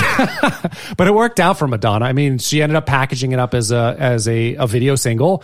Sold 10 fucking million copies of this or something. I think a lot of you're absolutely right. So, and I think Madonna was always, I mean, so when she did Like a Virgin, yeah. she was at the MTV Video Music Awards. Yep. And my dad worked that show. Oh, really? And he came home from the dress rehearsal and he was just like, this is the craziest thing I've ever seen. Like, Really? She was like grinding. She's wearing like a bra and she's like grinding in the ground. And he was just like, this is really like, I remember him like, he's talking to my mom, but I was in the was room. shocked? And he was just like, yeah, he was almost like blushing, talking about it, like, this is crazy. And then she did it again at the show. He's like, I remember him saying like something like, I can't believe they're going to do that in this show. And I talked to him later as like, as a teenager about, I was like, what, how? He's like, it was crazy, Chris. He's like, the stagehands. And we'd all seen, on Broadway, whatever. You'd seen a million things. All of us were just like mouths agape, like, just like, we could not believe what we were seeing. I mean, because Prince was doing some pretty racy stuff a few years before that. Maybe not in this context. Maybe not in that context. Maybe just because it was MTV. Like, I mean, obviously MTV, but it was still like a televised award show. People were dressed up. Everyone's being professional. And then all of a sudden you have this girl in like a bra, like just, Yeah. It was, I guess it was, my dad said he's like one of the most shocking things he'd ever seen. That's crazy. And, so she always kind of pushed the envelope, but I think she went heavy into like the overdrive stuff to kind of give her career some extra legs. We talk about the show all the time. Like if you have 3 albums that hit in a row, you're a monster star. Yeah, you are. She had more than 3. Yeah. She had at least 5 or 6, right? 7? No, actually, sorry. This was her her 5th album. The Right. preceding 4, she'd already sold 45 million copies before this album. This album sold another 30 million. So, oh my God. I mean, Jesus. But she saw a couple after this that were still hits. That were still, Absolutely. You had Roddick after this, and then she had a few bigger albums. and then she had the dance mix one. But you can see how she constantly changes a lot. So at this time in the early 90s, it was all sex stuff. And I think that's just what she like gravitated towards, leaned into. Yeah. And then when that kind of wore out its welcome, or that kind of got tired and old, then she moves into, at that point, remember it was like dance club, country western kind of stuff. And then some of the spiritual stuff too. She did. And she leaned into that. Yeah. So she, to her credit, she did leaning into different things because I think it was just a way to. I think a lot of this was like planned, and it just doesn't feel very organic to me. Maybe it was. I mean, she seemed really. You should watch this video and see her talk about it, because maybe you'll feel different, or maybe not. Maybe you think, gosh, she's just fucking acting. She's a good actor, but. Well, we know that she's not a good actor. No, she's not a good actor. So. No, but maybe, but she could have rehearsed this and whatever. I don't know. I just felt it was authentic. Yeah. I mean, like I said, one of the first things she did was MTV Video Music Awards, and she's grinding the floor. So I think sex has always been kind of part of what she does. Of course. But back then it was like more like the pop music first, the sex stuff second. And at some point in the early 90s, it became like sex first, music second. And I think music suffered for that reason. Yeah. And then she shifted back into the music again. I think the music got elevated again. Like I like her late 90s stuff. Yeah. But this time period is not good. And this song, I don't even know if it's a song. It's so weird. It's not a song. It's so weird. This was number 1 for 2 weeks too. It's crazy. And I know. I've never. I was thinking about, because I've never really liked this song. It's always just kind of spooky and weird. It's just a weird herky jerky, odd song of her whispering sex stuff. So as a kid, it made me kind of uncomfortable, and like it's not like you can't sing along. She doesn't sing. Like there's a couple of like a little bit in the background, but it's just this kind of synth line. The herky jerky drums and her like talking to me, like sexually talking to me. It's very weird. I can't believe this was on the radio. Like that people would have jammed to this.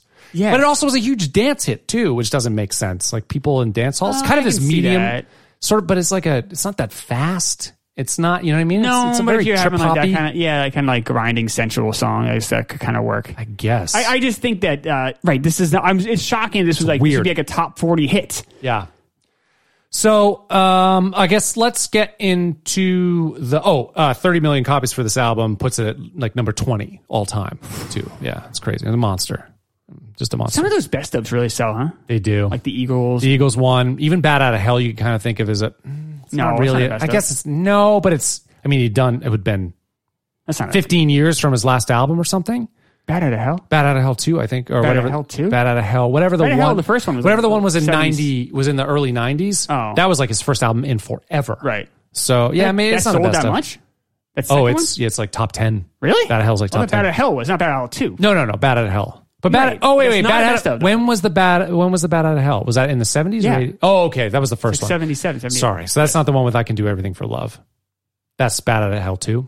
I don't know. I think it is. I can do anything. But the one that's in the top 20 all time. That's not that one? No. Okay, so it must be the Paradise by the Dashboard Lights one. Oh, that's okay, better. all right. So I'm just misremembering. But Eagles had a best of that sold a ton. Yeah. Obviously, this Madonna one. So some of those best ofs just explode. Yeah. Yep. They just, which I guess makes sense, I guess. Yeah. So is a Monster. It's a really weird song. So you got this like herky jerky drum.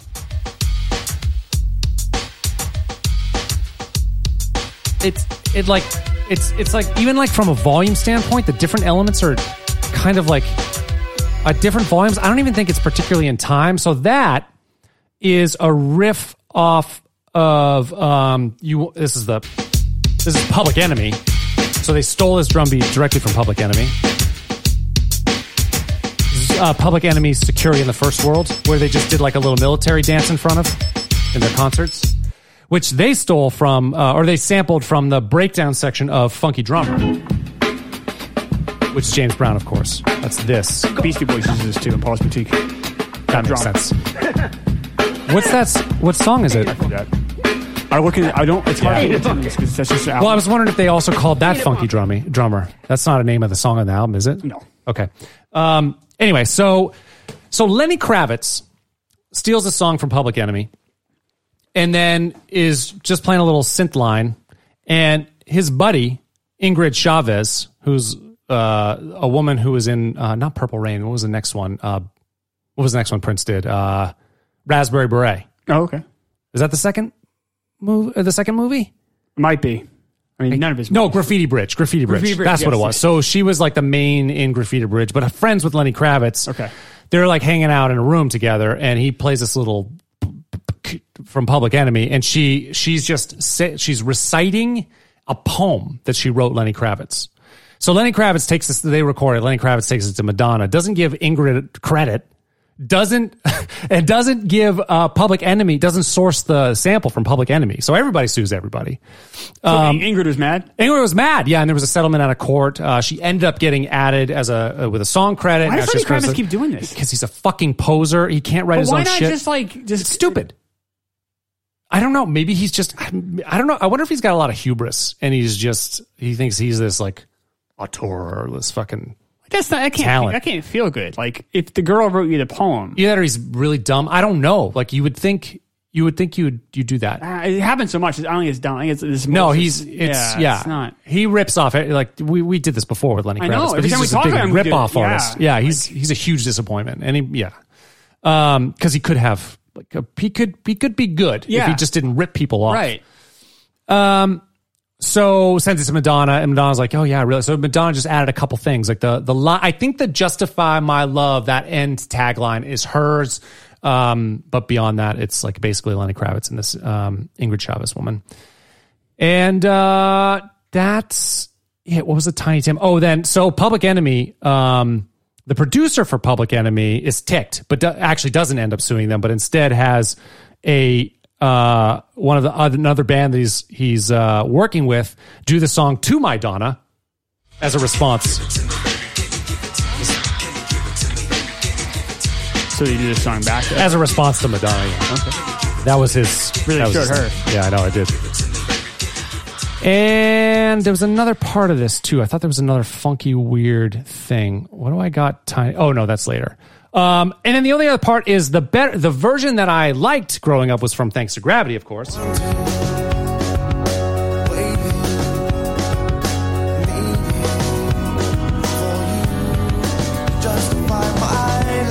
Yeah, I'm probably more familiar with this, I guess. Do you know this one? A little bit. Did you hear it? Yeah. I think it was maybe on the Play Hard compilation, or maybe it hit their album. It might have been on Slingshot, their last album. Sounds almost more familiar than the Madonna one. Yeah, exactly. That's how I felt about it too. I was like, oh, I like it when I someone's don't know where I singing. would have heard this though. I don't know. I like it better though. One of the alternative radio stations might have played Might it. have been, yeah. Because that would have... Like BCN might have played it or something. Yeah, like that. BCN might have played it. I think they were playing a couple from the last Because I wasn't album. super, even though the song was number one for 2 weeks, obviously Madonna, who I like Madonna. I wasn't really familiar with this song. I remember the video being controversial, but I don't really remember hearing the song that much. But it's not even like a song to It's me, though. not. It's like, a it weird... just sets a mood. It does set a mood. And it's like, all right, this isn't really like, this is a different kind of art than Yeah. a song to me. Right. Like, it just doesn't. See, I think it could have been good with actual melody. It would almost be like "Don't Come Around Here No More" type of simple song that just kind of sets a vibe. You could do that. I mean, it'd be a little bit more, on the explicit sexual side of things, of course, but still, you could set that mood, I think. But it makes it less interesting that she's whispering at you. It's just kind of weird. But it's innovative. Like, it's interesting. It's different. It's I'm different. just not going to listen to it. I guess I give her credit for like doing something that different and having it be like sending it to top 40 stations to be like, play this. Crazy. They did. Yeah. But yeah, I don't know. Yeah. That's it with this song. I mean, it's sort of a middle of the line song for me. It's not going to hit any top or bottom. I think it's innovative, but I'm not going to listen to it. That's Yeah, it. same. I'm done with listening to it. Yeah, me too. Yeah. Personal story? Yeah. What was going on? So I'm just going to kind of explain kind of where I was. I don't like a true like beginning narrative story here, but just kind of like show you kind of what I was doing or where I was. So my dad was going through treatment, I guess. He had been diagnosed with cancer a few months earlier. So I remember like, obviously being kind of down about that. We're in January of 91, so the winters, sucks. And then, I was in 6th grade, which, if you guys remember, we talk about the summer of that year is when I kind of did some like local theater stuff, and that kind of gave me some confidence. And I started having friends in 7th grade. Yeah, that's right. But we're still in 6th grade, so I have no friends really. It's cold. My dad's sick. I'm not doing very well in school. I just had no ambition to work, like to do my homework. I just wouldn't do my homework. Yeah. And plus, like I was kind of down about moving to New Hampshire as it was. So I picked up some bad habits. I just felt like my life was like just I hadn't had any control. So I think the thing I could control was do my homework. So I just chose not to do it, I guess, looking back. But like the second we got to New Hampshire, my studies really dropped off. And it wasn't because the schoolwork was any harder. I had none of the work ethic I had in New York. And then, so now we're in the second year of that. My parents are kind of like frustrated, like what happened to this kid's grades. Right. Teachers are frustrated with me because they're like, why don't you just do your homework? And I mean, they must have known. They just uprooted your life from New York. they did, but at some point you gotta like get your shit together. True. And then, so maybe I would have gotten my shit together in 6th grade, but then my dad gets sick, and I'm just like, I'm kind of like checked out. It was just like, but one thing we did have was we had Nintendo. Like I got Nintendo that year for Christmas. I think I had asked for Nintendo for like 3 or 4 years in a row, and I never got it. And I think my parents felt bad. My dad, has cancer, and like I was just a sad kid.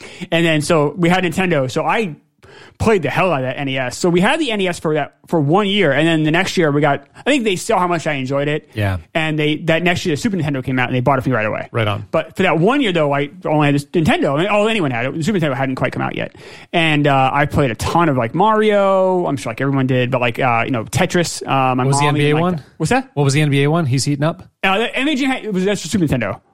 But that was really the arcade first, though. That's right. But that hadn't even been created yet. So a lot of like, a lot of the Nintendo games that you guys all played, and obviously I used to play at my friends' houses and stuff, and now it's so cool to have it at my house. So that was, like at this time of life, I was probably playing a lot of Nintendo. I was probably feeling pretty down. 6th grade was really hard. Like, I know we talked about before, like I was on the small side, I was on the young side. And then all the, kids starting to date. I just had no interest in that. I was like 9 or 10, 11 years old. That wasn't like, for me, that's not what I wanted to collect baseball cards. I wanted to play football. Right. I had no interest in girls at all. And, some of the kids in my grade were like 13 and they did. And it's just like, there's a big divide there. And I just didn't know how to make friends. I just remember feeling really like lost and like, I remember so many nights I would just like be in my room. I'm like on my working on my baseball encyclopedia, or like listening to radio. Like Sunday nights, they would have like a stand-up comedy special. I used to listen to that every Sunday night. I remember just being kind of like down and super lonely. Yeah, yeah. It's like not really. Yeah, not like probably like one of like I was not from like 5th and 6th grade. I was a really like unhappy. I think I was a really unhappy kid. I think it was just an unhappy time in my life. Yeah, it wasn't a good time at all. But did you spend a lot of time with video games? I mean, I guess Because that would definitely pass the time. it did. And Yeah. it really did. We only had the Nintendo for 1 year. I played the Super Nintendo a lot. Yeah, it definitely helped pass the time. Yeah. It definitely like helped. And then like, getting the Super Nintendo helped me also with my friends. Like my friend, all these other kids that now we had something in common. Something to relate right? to, yeah. And like I remember one kid got Jared. He had the Sega 8-bit and then he got the Genesis. I had the Genesis. Yeah, so he's the only kid that had the Genesis. Yeah, what didn't seem like a lot of us. So we made fun of him Yeah. a lot for that, and he couldn't. Some of those games were fucking awesome, though. The Sonic game was really good. Kid Chameleon was great. That was a great game. lame. The only game I wish that was on Sega, because one of the kids, 2 kids had Sega, but one kid was like quieter about it, was Tony La Russa, which is a really cool baseball. That's the one game I'm like, I wish that was on Nintendo. But I think Mario kicks Sonic's ass.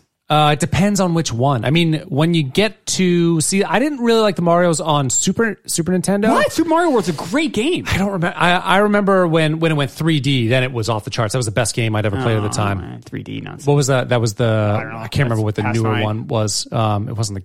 I can't remember, but I had NHL '94. I think Yes, was which is- it amazing. might be the game. best game ever. Right, Yeah, yes, that and was that- an awesome game. So I ended up getting a Genesis in college. Like we found like an old one in a pawn Yeah. shop, and then so we played that a ton. So Genesis Yeah. actually was the system we had in college because we played NHL '94 all constantly. Oh, I love that But I game. think the game, like if you look at the systems, like if I only could have, in fact, I have it right now in my house. I have a Super Nintendo emulate, like one of the little ones. Oh, do you? And it has like 50 games on it. It's really fun. Is it just like a controller with a screen? Is that No, what it it's has like? like a tiny little like mini fake like Super Nintendo box, and then they have the actual controllers. Oh, cool. And they have one of the greatest games ever, Zelda, is on there. Yeah, I love Zelda. Super Mario World's on there. Like a ton of games are on there. Yeah. They also have one for the NES as well. I don't have that one. Yeah.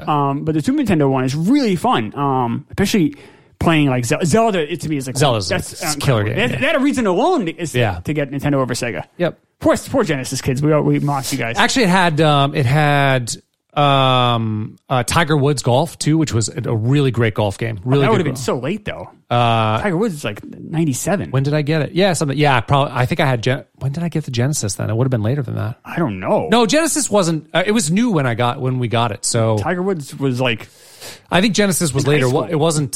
Super NES must have been before. Must have been before Genesis. no, they came at the same time. Did they really? Yeah. I had Came out Tiger Woods 92. Golf. I don't know. I think Genesis might even came out earlier. Maybe I got that game later. Yeah. Yeah, you might But that was a really good one. But yeah, it was really the Nintendo definitely like saved my winter that way. Like that made it like can all see right, that. you know, I can enjoy that winter. And then the Super Nintendo the next winter, like, and then I had friends who was different. But like that, I remember that one winter, particularly like the second year of New Hampshire. Yeah. My dad's, was obviously sick beforehand. We don't know what's going on. It's really depressing. And then he gets diagnosed, and it's just, that was obviously awful. And and I had I remember just feeling like everything just sucked.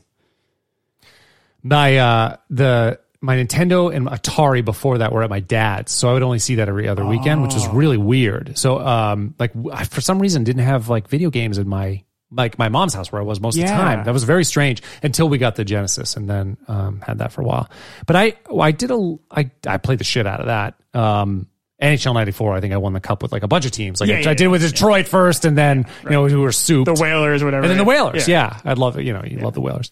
Put all the big slow guys in and fucking kick ass. I was like that cheap sweep. You go around. Go around the net. And you flip around. Yeah, that was so good. But then, it was the Genesis for a while, and then later on, I had some as an adult. I had a couple of them. I haven't. Did your dad just play the system when you weren't there all the time? I wonder. I don't remember. I don't know. I don't think he cared that much. Oh. I think he was wondering I remember when we first got the Atari, he was like, "Are you gonna actually play this thing?" And I'm like, "Yeah." Yeah. And then I did. Yeah, we had an Like Atari. War and I can't remember all the other games I got. War Pitfall was so much fun. Did I do Pitfall? I might Was it have the had little Pitfall. Safari guy who jumps on the that's thing. right. The alligators. Yeah. War was like you could be a bunch of different crafts, and there would be like this maze that you could go through. So you're either a tank or you're a plane. Oh, or you're okay. That was an interesting one. Yeah, we had the 2600, right? The or Yes, 5600. I had the 26. 26. Yeah, I had that one, which my dad loved video games and arcade games. I don't know why we had this like dry spell in the late 80s. We didn't have anything in the house. That doesn't make We had sense. a computer, Yeah, but like, and we had a word processor. and yeah. I had like a computer, and there was a baseball like manager simulator game I had, but you could only pick. It was only 30 teams you could play, and they were all historical teams. So it's like 27 Yankees, 54 Indians, but they would only play against like you just play a game. There's no season. Oh, one game you didn't have 162? That sucks. Well, no, so I had to. Then I built my own schedule, and then I had them play each other. There you and go. I kept stats. There you but go. It was like incredibly time consuming. Like the amount of time I actually played, managed the game, and the amount of time I did all this back channel stuff was like 10-1. Like I barely. It was so. I had notebook after notebook after notebook of like these stats of like Right. these, you know. Who ended up winning? 27 Yankees were really good. Yeah, that game. yeah. They were like monsters. Yeah, they were really good. Yeah, it was just. I remember like the 90 Reds were the most recent team. So it's kind of fun being them, but like they would get like their ass destroyed by like the 61 Yankees. Of course, like yeah. just annihilate them.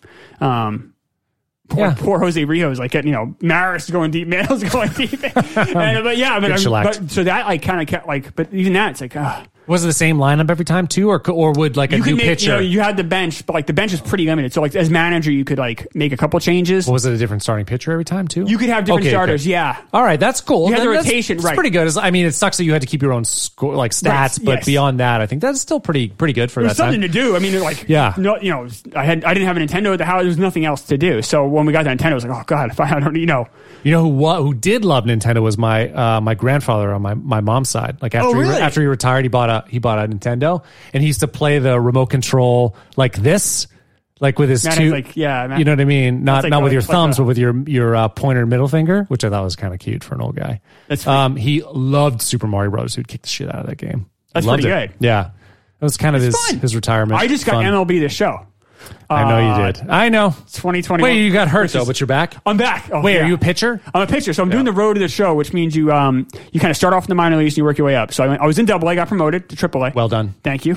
And I'm in Triple A. Yeah, I got pulled out of a game with a hamstring injury. I started to freak Ooh, out. that is But rough. Only missed. I didn't even miss a start. How frustrating will that be though if that's a nagging injury that takes you out of I few guess it games could a week? happen, but they said I'm healed. So I mean, I'm only 19 in the game now because I'm in the second year. Because you start off at 18. Yeah, but how do you know which pitcher? Like, can you soup up on nutrition, or like can you decide exercises just to make sure that you're not having those problems? I don't know if you can do it that. If you can you can do things to like target your fastball, Right. But you can also do things to target like your fielding, your stamina. Yeah. So I don't know if there's stuff I can do for my health as well.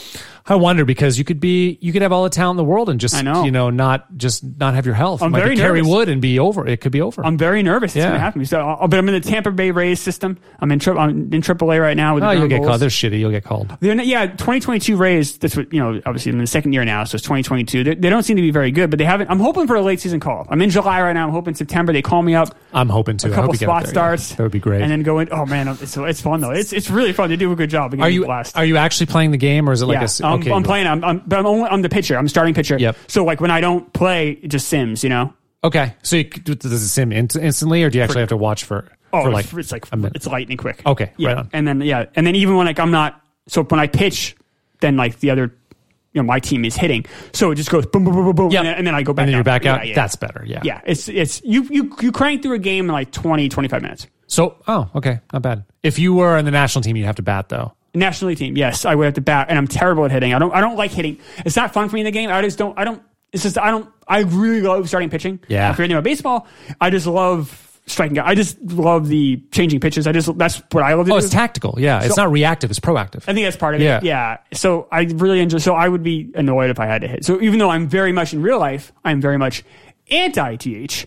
In video game life, I'm very interesting. pro-DH. I am pro DH. Not surprised. I just think- most American League fans are. No, it's not. I just don't think it's a better. Unfortunately, the problem is the pitchers are too much of wimps right now. Like they're only really focusing on pitching. They're not focusing on the both sides of the game. So I just think the way the game has gone, they can't do it. If they were better athletes now, I mean, from both sides of the plate, then Pitchers it are would be better fine. athletes now than they've ever been.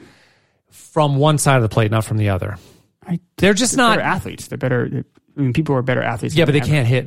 Like they just. I mean, Jacob DeGrom has tons of hits How many? What's his batting average? right now this season. Well, no, I mean probably over 400. Career. I don't know. His career. He's not like a 300 hitter. or No. something. I'm just, and he would be. But there weren't a lot of 300 hitters in 1958 either. No, but he's still an anomaly now. Like you'd still have way better hit. You think of Babe Ruth. You got Babe Ruth hitting. Yes, No, but I'm just anomaly. saying. Yes. I'm just saying. Like there Don were. Drysdale's probably a better example. Okay, but that was more. I mean, pitchers had to hit then, where now they just don't have to anymore. So they kind of They breathe do it have out at to you. in the National League. I know, but I don't think you tell. Maybe you know better than I do, but I think if you're a pitcher, then you're. I'd say pitchers most can never managers hit. I mean, are kind of like this isn't a it's new okay. issue. We'll just concentrate on the. No, that's not what's happening. But I mean, pitchers have never been able to hit because they are more focused on pitching. So it's absolutely that's right. right. And they're pitchers by nature. And that's not a 2020 problem. It's been a problem in the 30s and 40s too. But but I like it, especially because the games go a little quicker. National League games are always a little faster. That's true. I like that part. But the thing I really love about it is just the strategy. So you take the pitcher out. So now, who do you use your full team or using the full That's bench? true. You do get more to tinker with. I like, so whenever I'm simming a game or playing a game as a manager only, I always choose no DH because it's boring just to have the lineup go, Yeah, I can see that. I like the extra strategy involved. And then when I was in New York with the Mets, it was so much fun watching National League Baseball day in and day out because, you might see a double switch. well, it's just like I'm seeing more you're seeing more. You see, there's more strategy involved, especially your innings with pinch hitters, pinch runners. When do you take this guy out? Right? Do you double switch here? Do you not? I know these are small things, but they add up. It's a lot more fun just watching. To me, it's a lot more fun. I know That's people, true. but people also like say, "Hey, without a DH, you wouldn't have David Ortiz, Edgar Martinez." I'm like, well, you'd probably still have them, but they would be in the field, which could also be fun to watch. It could. Jeez, Ortiz in the field. Well, he'd be fine at first base, but I just don't. I don't love the DH, but however I feel, it doesn't matter because the DH will be gone next year. So I'm sorry, the DH will be here next year. There'll be DH in both leagues next year. Is that what's happening? Yeah. Wow. It's going to be it's a near certainty.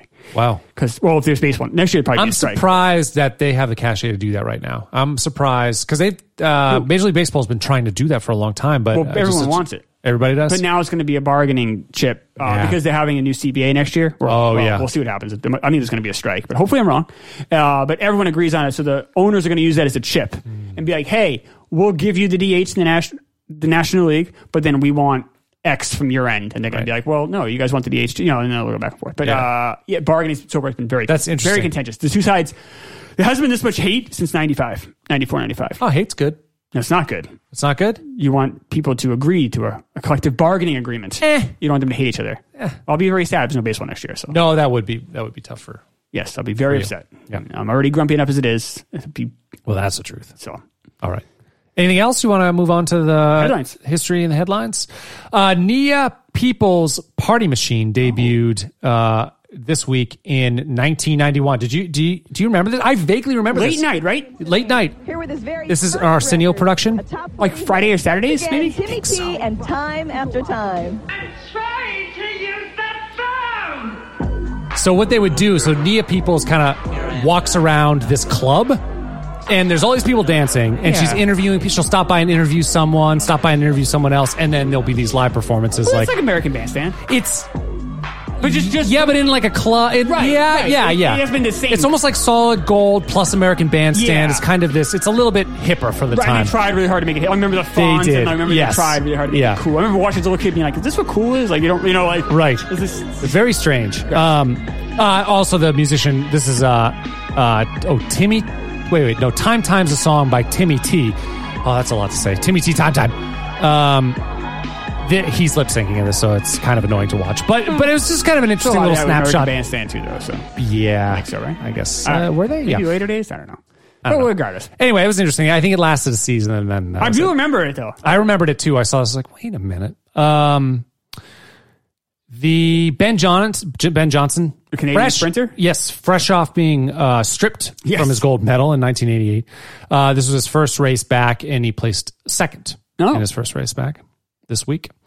And then the third thing, this is all ramp up to Persian Gulf. So Congress empowers Bush 1 to attack Iraq, to defend Kuwait, this week. So where are we? January of 91. 91. Oh, shit, yeah, Yeah, it it is. was Because exactly- that's the Super Bowl when Houston, right? I Yeah. don't remember that connection. That's the Bills Giants Super Bowl. Yeah. Yeah. That's the one Whitney Houston sang the national anthem, right?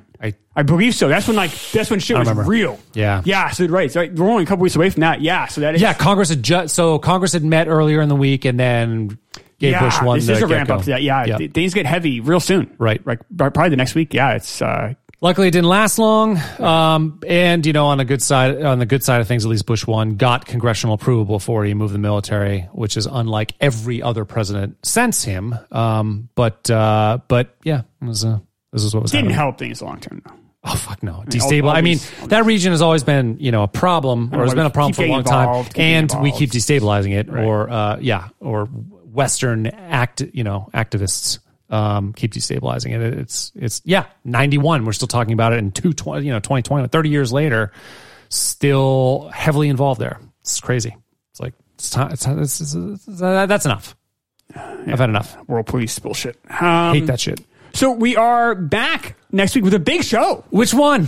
So next week we're going to 1989, August of 89. We're covering Batman. Oh yeah, the original Batman with Michael Keaton, Jack Nicholson. Huge movie. Another huge one. Back-to-back blockbusters. Yeah, big one. Home Alone and Batman. And then the Patreon show for next week will be Abyss. That's right, The Abyss. Cameron. I really want to see the director's cut. I know, but it actually, the movie makes sense when you watch the director's cut. It makes such a difference. We got to cover the feature film, though. I know, it makes me upset. Because the problem is, I'm going to grade it differently. That sucks. It sucks. It's what they put out there, though. The Abyss. If you were a critic in 1989, you would have covered that original version. I know. If you were a moviegoer. I know. I just remember watching it a few years later, because I watched the original, and then I watched it a few years later. I was like, oh, I get it. Well, that led to Titanic. That's why he insisted on creative control, too, for that. Well, that makes sense. That led to a lot of those power struggles. I mean, obviously for T2, but then he finally had the clout, but he really wanted creative control. That was like a big thing out there. Yeah. Anyway, that's big. And then Awakenings this week. And then the Patreon show tomorrow is Awakenings. Right. So with Damn Yankees, High Enough. That's right. So Awakenings and Damn Yankees. Awakenings, Robert De Niro, Robin Williams. I know it's a movie maybe people don't talk about a ton now, but look it up, check it out if you have some time looking for a movie to kind of catch up, play along with. Watch that one, and then we'll be talking about it tomorrow. See ya.